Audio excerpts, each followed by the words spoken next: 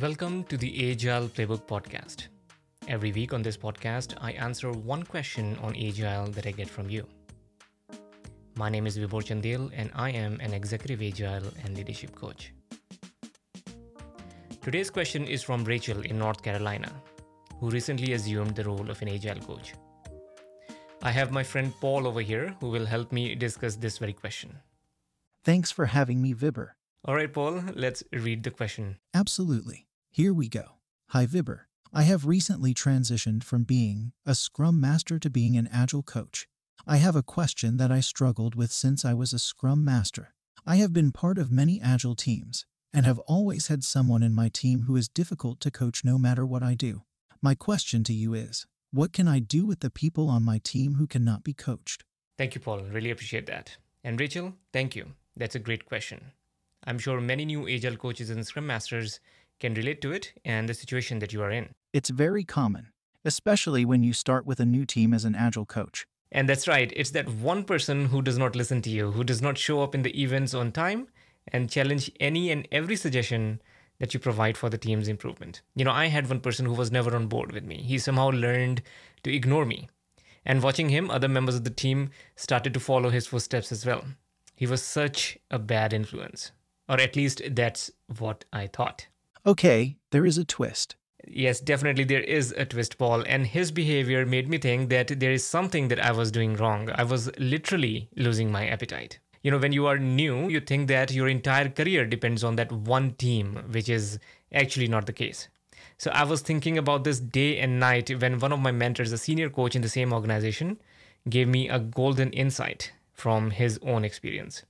So he started like this. He said, Vibhor, do you really want to know what's going on? I said, yes. He said, you're not going to like this. And I remember I said, try me. It's not that they don't want coaching. They just don't want coaching from you. And I remember when I listened to this, I was shocked. Actually, I was more hurt than shocked. I would feel the same.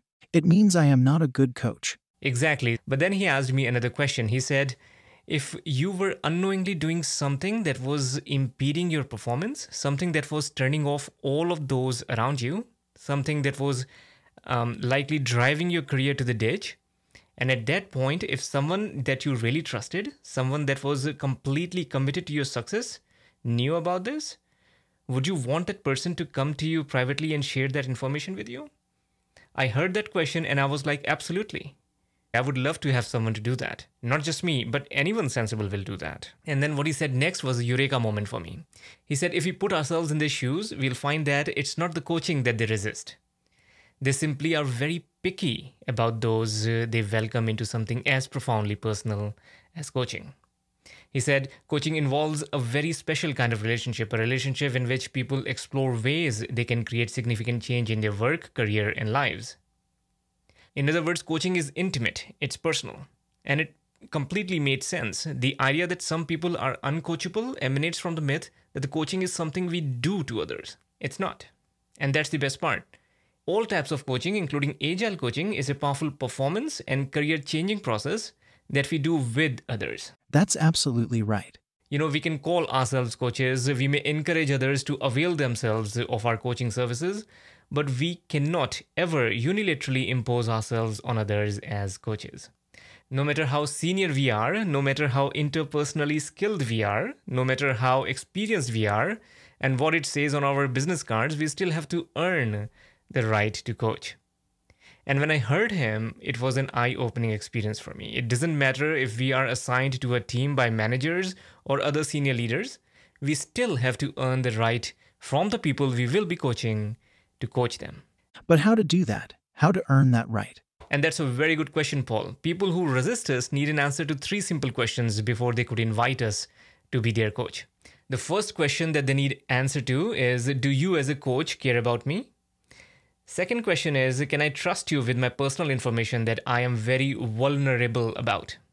And the third is, do you have anything valuable to offer me? How credible you are.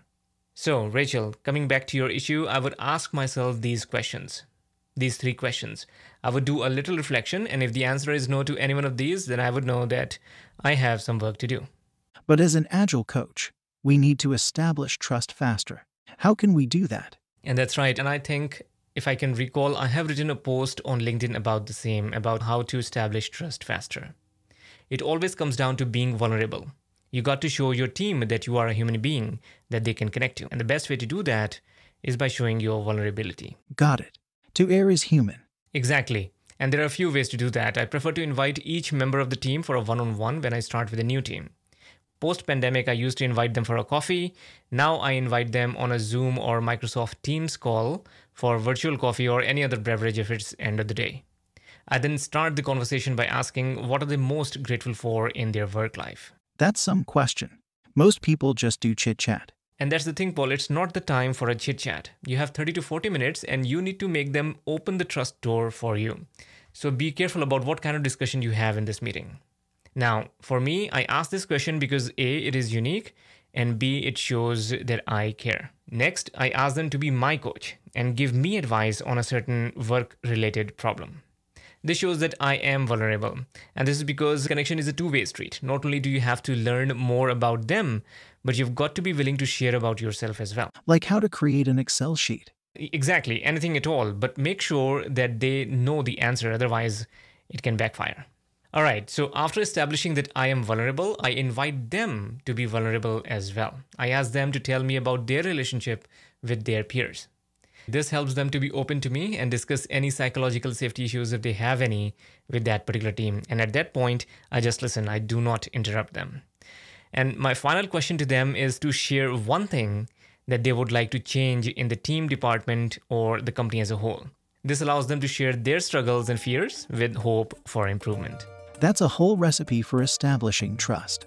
Thank you, Paul. So, Rachel, I hope I answered your question. I know it's hard to point finger at yourself, but unless someone is simply cuckoo head in their mind, there is no reason for them to resist you except that there is a lack of trust. Give it a try and let us know how it goes. And thank you for submitting your question. If you would like to submit a question for a future episode of the Agile Playbook, simply send it to me via LinkedIn message. Alternatively, you can visit anchor.fm/Vibhor Chandel. And there on the homepage, you can record a voice message and maybe we can answer it on an upcoming episode. Until next time, stay healthy and be safe.